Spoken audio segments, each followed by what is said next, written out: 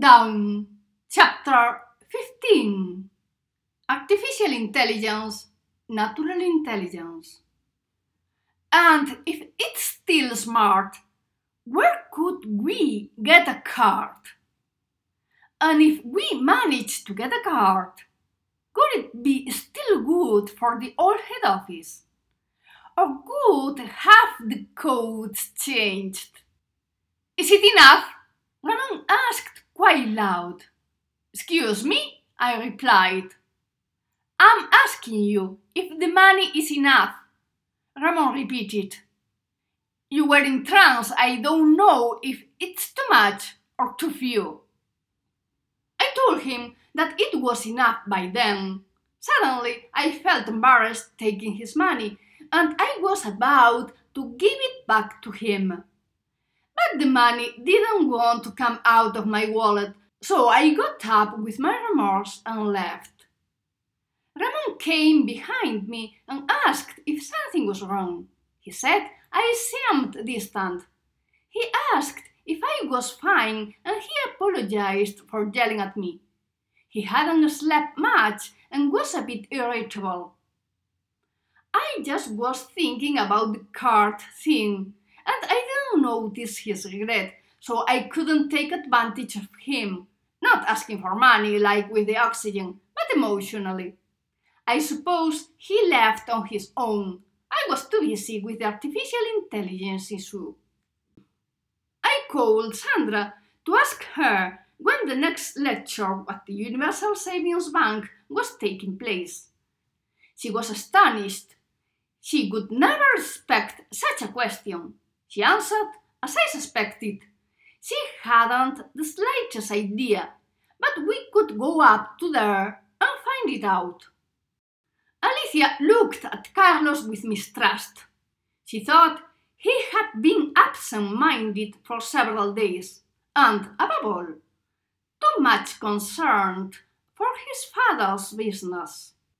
She didn't know much about the council's things, just a few things her mother told her. But social services weren't much of her interest. There were no more than problems, too much stress.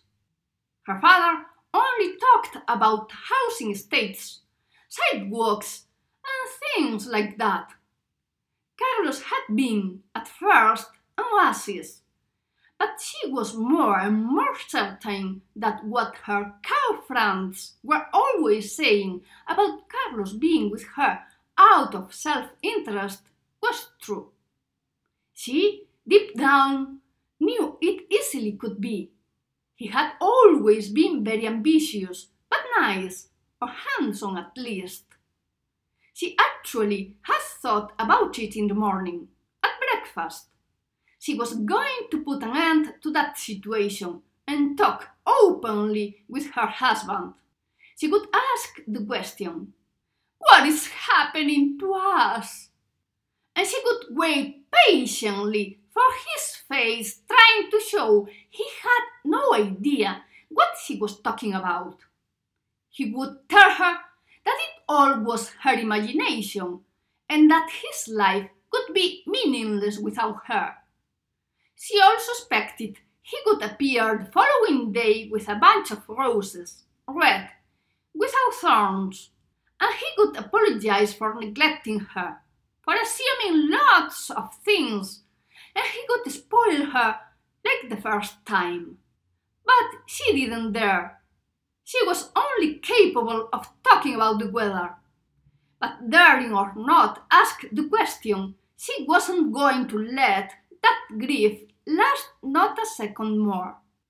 And it was there, while she was putting the dishes into the dishwasher, where she decided to take steps. When he said goodbye to go to the office, she followed him. But her pip-toes heels made too much noise and Carlos caught her red-handed. She was able to pretend in time she was going shopping and Carlos didn't erase any snack. It was what she used to. That clearly showed Alicia that following her husband wasn't a job for her. If she had to choose between wear the latest fashions and know the truth about what she suspected about her husband, she had right in front of her a dilemma with a difficult solution. So she decided to call that ex-boyfriend with whom she had shared so many good moments, and with whom she had shared so many sordid moments, to tell her cow friends. Yes, she was thinking about phoning Andres. She really wasn't thinking about it. She thought about it in the way home to swap the heels for the trainers she had to play tennis at the club. She called him from home. She couldn't help some kind of teenager's excitement while the waiting tone sounded. She also imagined a scorching scene over the office desk coming from Andres' attempt of consoling her before her husband's infidelity. "What's up, man? So, are you enjoying the family life?" Andres said with confidence. Alicia stood paralyzed, not knowing what to say. "Listen!" Andres shouted. "Hey!" Alicia's heart beat strongly. Like the first time she went into her parents' bedroom looking for condoms. He got cordless and the remote mixed up again. "I'm hanging up. Are you listening?" Andres shouted again. "Fuck you off."